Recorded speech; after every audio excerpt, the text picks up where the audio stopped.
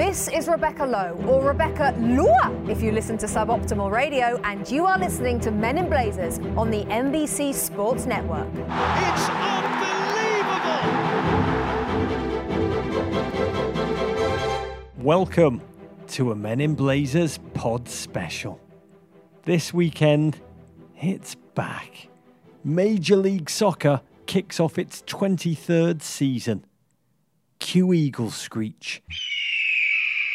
A remarkable achievement that we too often take for granted, especially when you consider the league is on the cusp of a new era in which a fresh breed of ambitious, emboldened clubs like Atlanta United are rethinking what is possible on and off the field.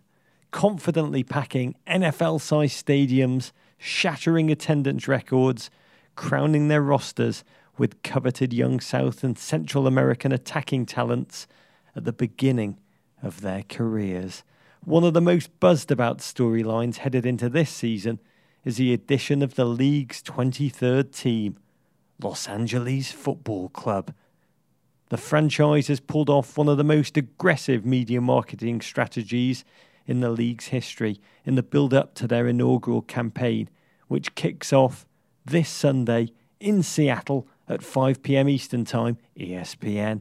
To talk about how they've built a club from scratch in one of American soccer's truly great cities, we welcome to the pod president and co-owner of LAFC, from his home in Southern California, the gent who's overseen the startup, the one and only Mr. Tom Penn.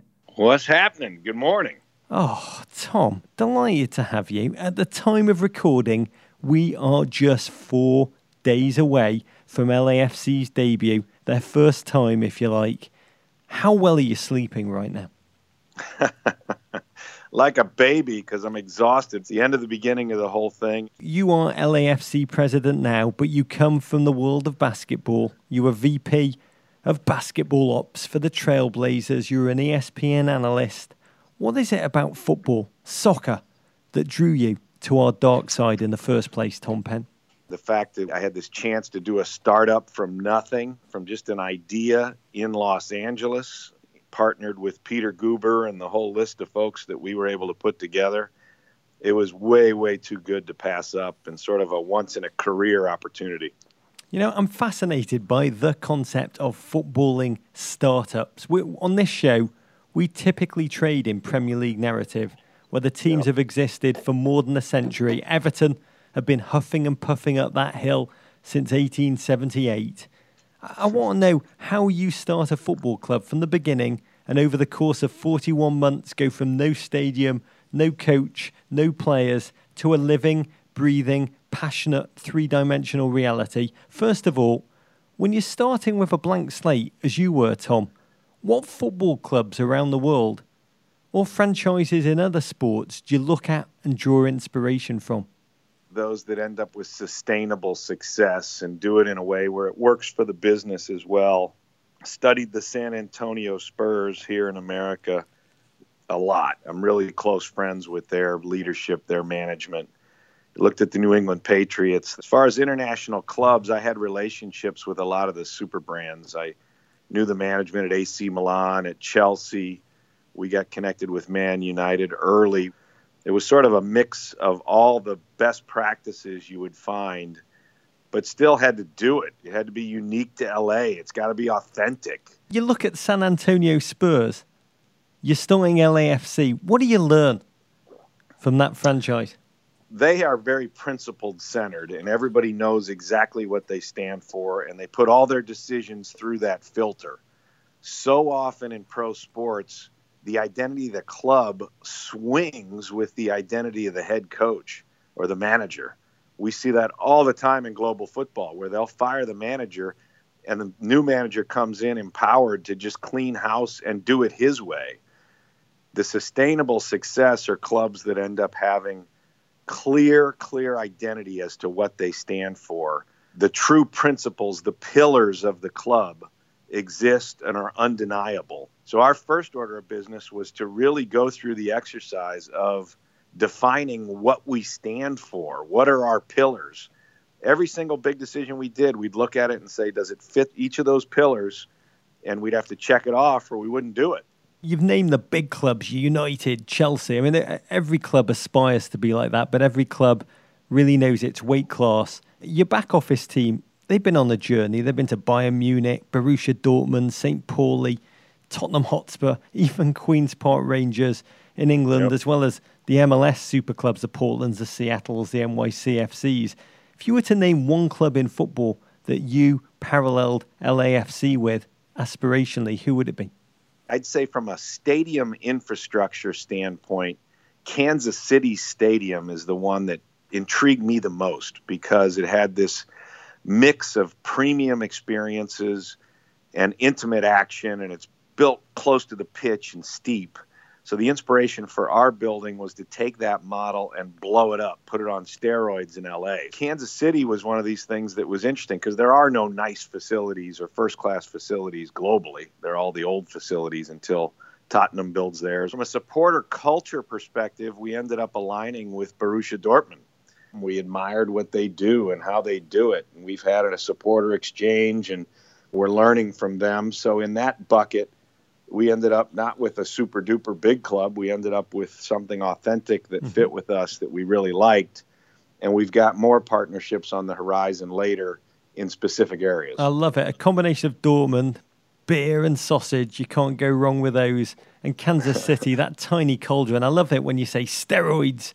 I've seen a great correlation between winning and steroids in sport around the world. But let's go back to the club's origins. October 2014, a star-studded ownership group bought the failed Chivas USA franchise rights back from MLS. Your owners, there's about 30 of them, including the mighty Vincent Tan, Will Ferrell, Mia Hamm, Nomar Garcia-Parra, Magic Johnson. Really an incredible array of people. I think Michael Davis is the only mildly prominent Angelino who was not invited to be an owner, and I will take that as a snub.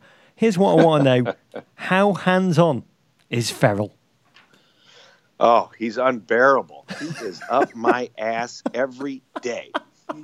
No, he's been great. He is as hands-on as we need him, like everybody else. I sort of reach out to Will when we need help on one or two things, and he's always there. He's a big yes on most things. I know he did your show, which seemed to go quite well. We tried to finish him. Tony Robbins also, you've got. The motivational pre-game speeches are going to be peerless. I got to tell you, the best emails in the world to get every day are any email from Tony, because it's, Tom, 3 exclamation points. How are things going? I'm so excited. It's just all caps all the time, and it fires you up even through email. It's great. It's in the moments of decision that your destiny is shaped. T. Robbins. I'm sure you've undertaken your share of market studies, Tom. What does your research tell you about the nature of the opportunity in Los Angeles, notoriously fickle as a sports city, for MLS in an area that already has 2 NBA teams, 2 NHL teams, 2 big league baseball clubs, and about 17 NFL franchises? Yeah, we did a market feasibility study early to try to decide where to build and what to build and then how to price it. And what that showed is this is a massive market.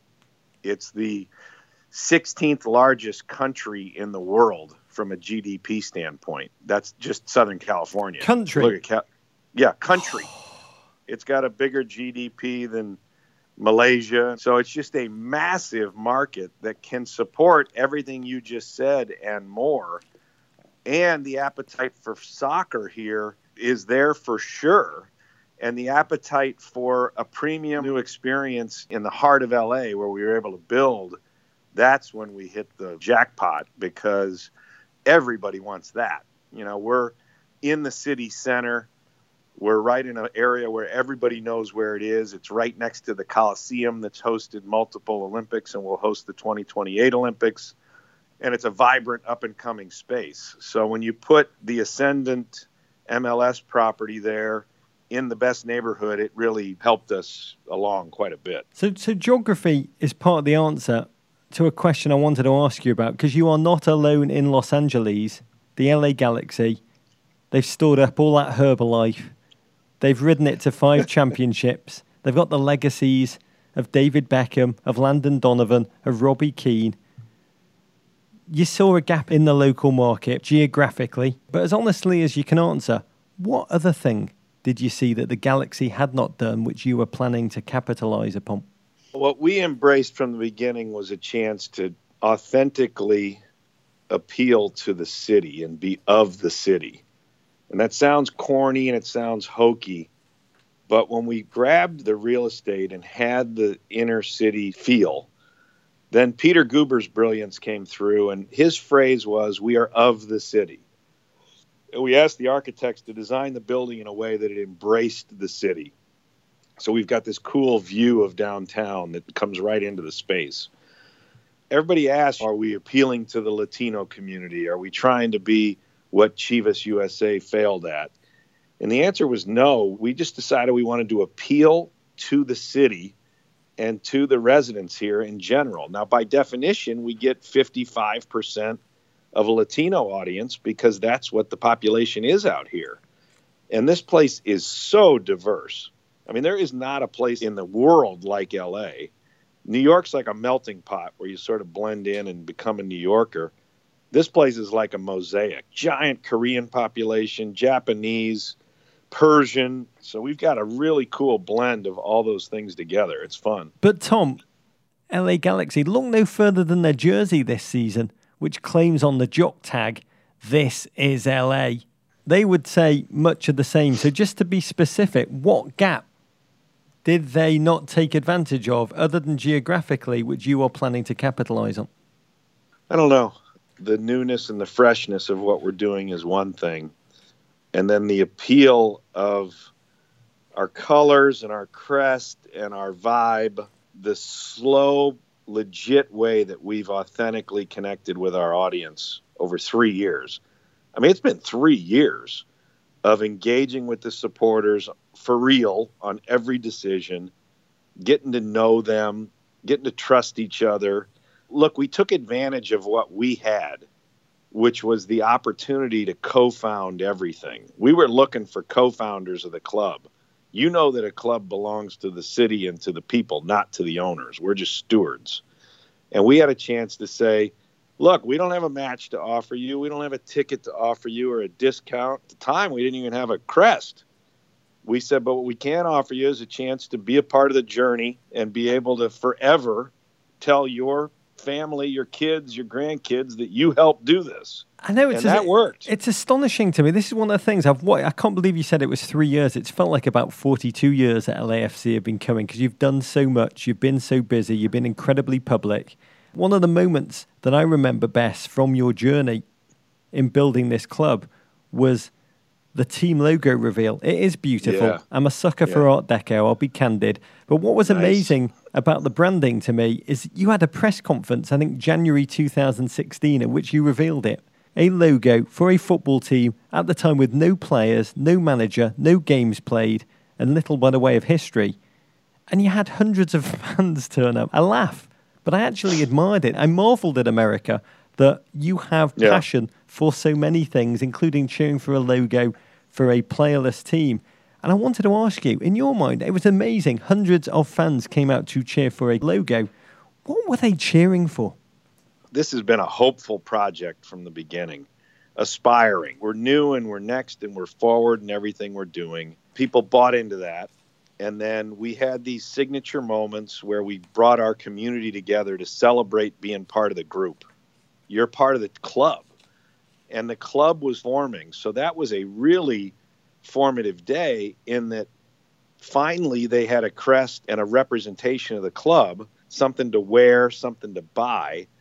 And they were like so eager to be there and express that they were part of it. And oh, by the way, that was the same day we announced Will Ferrell. He joined us that day in a classic moment where Mia Hamm was speaking at the microphone and he came walking up with a chair on the stage and put it in between Peter Guber and the mayor and said, "I want in."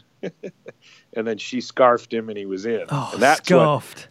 That's what sent it global. That still is our number one day of engagement on the internet, even over all our other big stuff we've done. Oh, that's amazing. Like LA Galaxy had Andrew Shue as a player. You should have Ferrell play on the left wing in the first game. It worked for LA Galaxy, sent them on the trajectory to win 5 MLS Cups. Play Ferrell.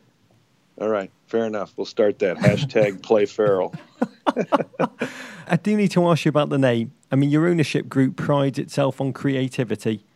Take us into the process that led you to use your placeholder, LAFC, Los Angeles Football Club, and make that the real thing instead of like Sporting Boys, Wednesday, Villa, all those great names in footballing traditions. Did you just go out to try and hit a single, play it safe rather than go for the home run and mess it all up? We debated a bunch of different things. We thought about some stuff like LA City. We thought about LA United because everybody tries to throw United on the end of it because of what it means in terms of it's a great message around what we're trying to do. We tried every which way to beat LAFC or Los Angeles Football Club.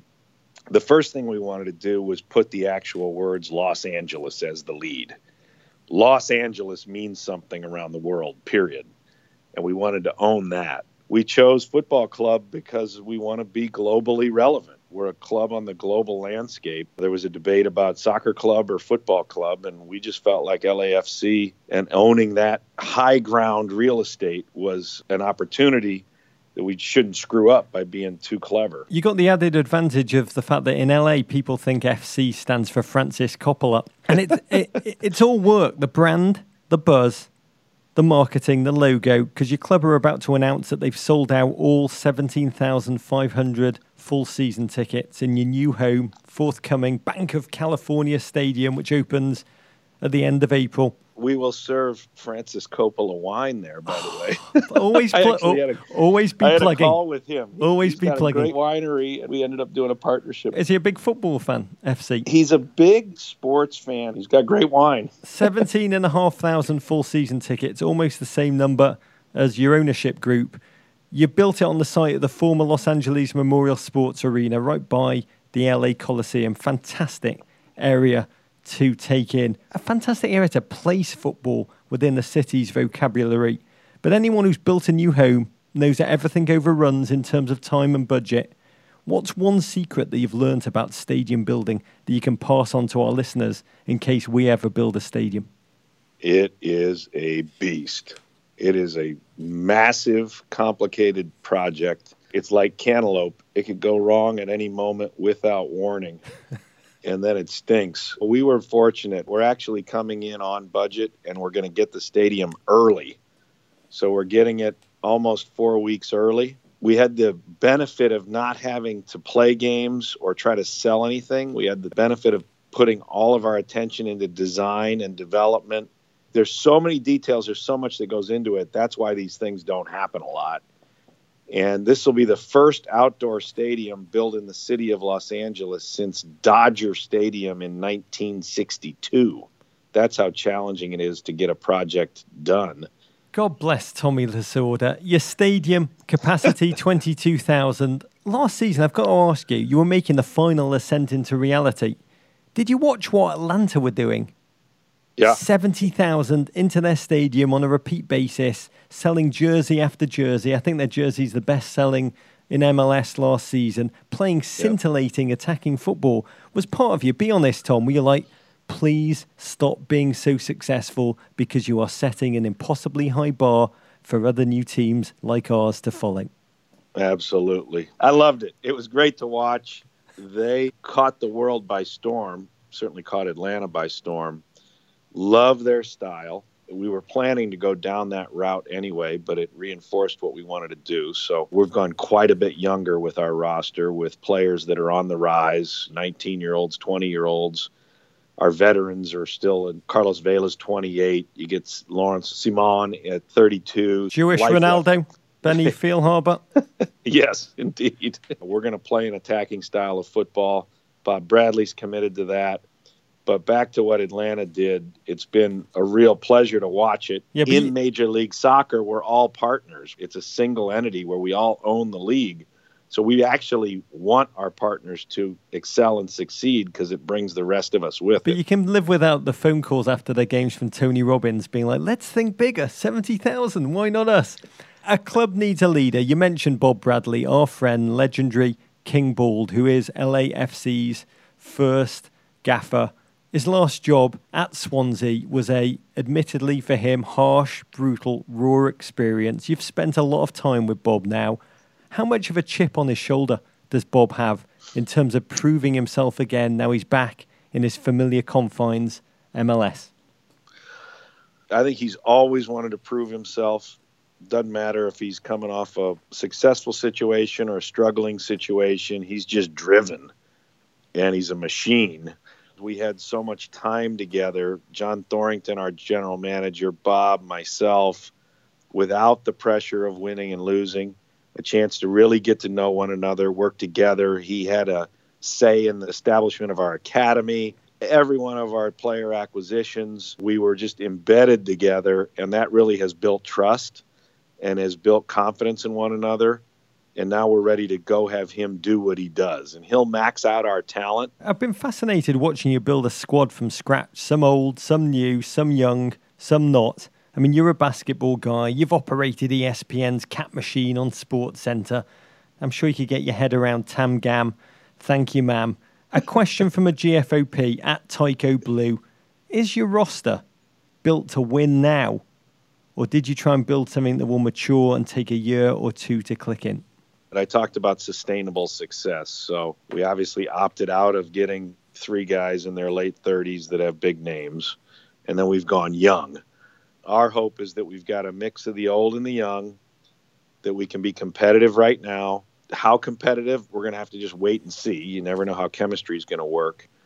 But we're built to last, and we're built to grow. And we're open to taking young players, developing them, making them relevant on the global stage and seeing what happens. Was there ever, for a minute, a conversation that you had about going after a marquee name, a Wayne Rooney, a Zlatan? Not just an older player, but a globally, or you did have that conversation. Just talk us through it. And there was a lot of debate about that.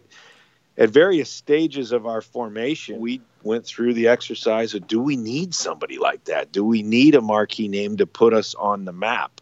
Can we sell tickets? Can we be relevant in LA without a star? First thing everybody says is you got to have a star in LA or you're not relevant. The truth is, I think because of the way things evolved and developed, we could make it initially without a star. But the opportunity to get Vela was great because he is a star in this marketplace for sure. And he's in the peak and prime of his career, and he wanted to come back and establish himself. So that hit the sweet spot for us. But we had a lot of debates internally about whether we needed the likes of an EPL star who could come and be a name. The challenge is, in America, there's 2. There's Messi and there's Ronaldo. And then when you get past that, there are stars in the football or soccer world, but not as many of them translate across to the average fan. Farrell. Well, Farrell does for sure. Yep. So, again, hashtag play Farrell. Yeah, man. Has he still got it? Let me provoke him. Does he? Can he still bring it? Not just once or twice, but week in, week out. Did he ever have it?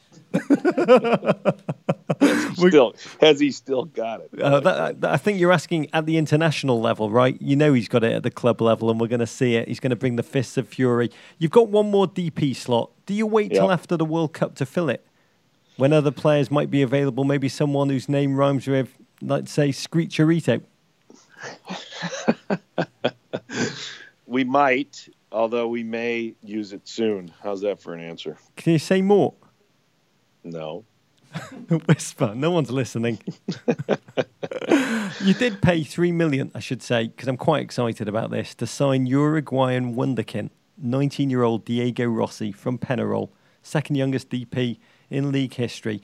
Is your strategy Atlanta-esque in that you don't need, as you've said, DPs for marketing, that they should be used to win, make money, buy young, sell them on, showcase their goals, and then buy again? Use MLS as a staging ground to break raw elite South American talent. Is that the philosophy? It's a lot of it. Look, Almiron, Martinez, those guys are now stars.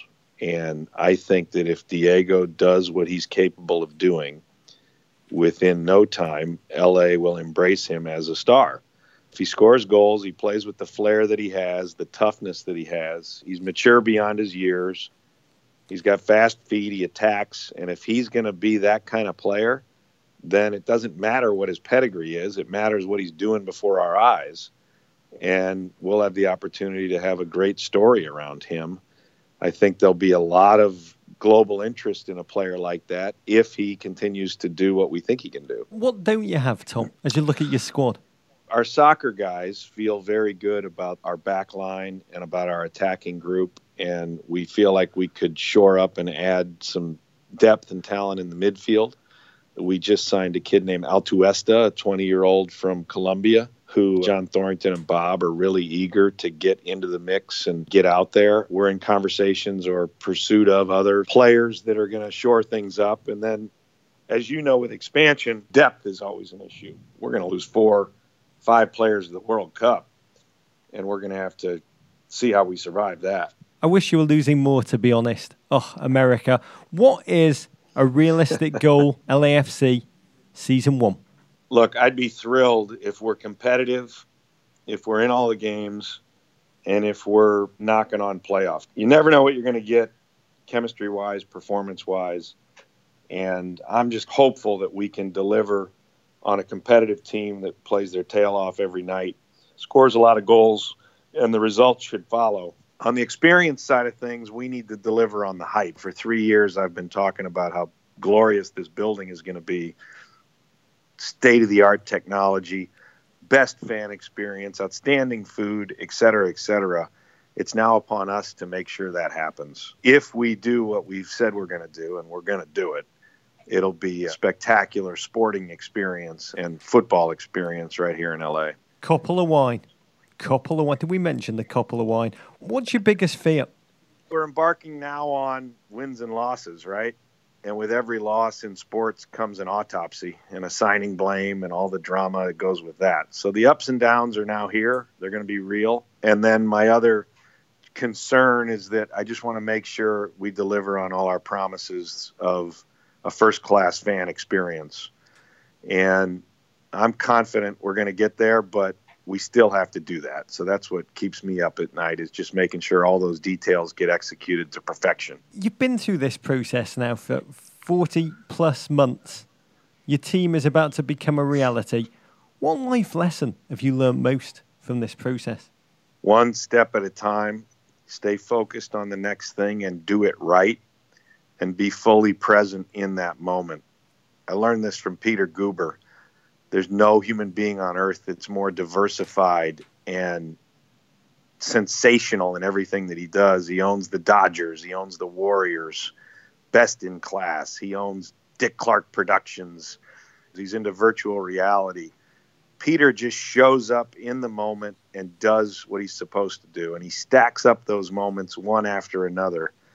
For me, this journey was that. It was just being focused on what's next, what needs attention, and doing it right, making mistakes, but getting past it and through it. And all of a sudden you turn around and all this is actually going to happen. Peter Guber, the Mandalay maestro. I thought you were going to go Robbins again and throw at me that the path to success is to take massive, determined action, which translates to Robbins setting your goal, which is playoffs or bust. But you kick off your season this weekend. You don't play a home game until April 29th when your stadium opens.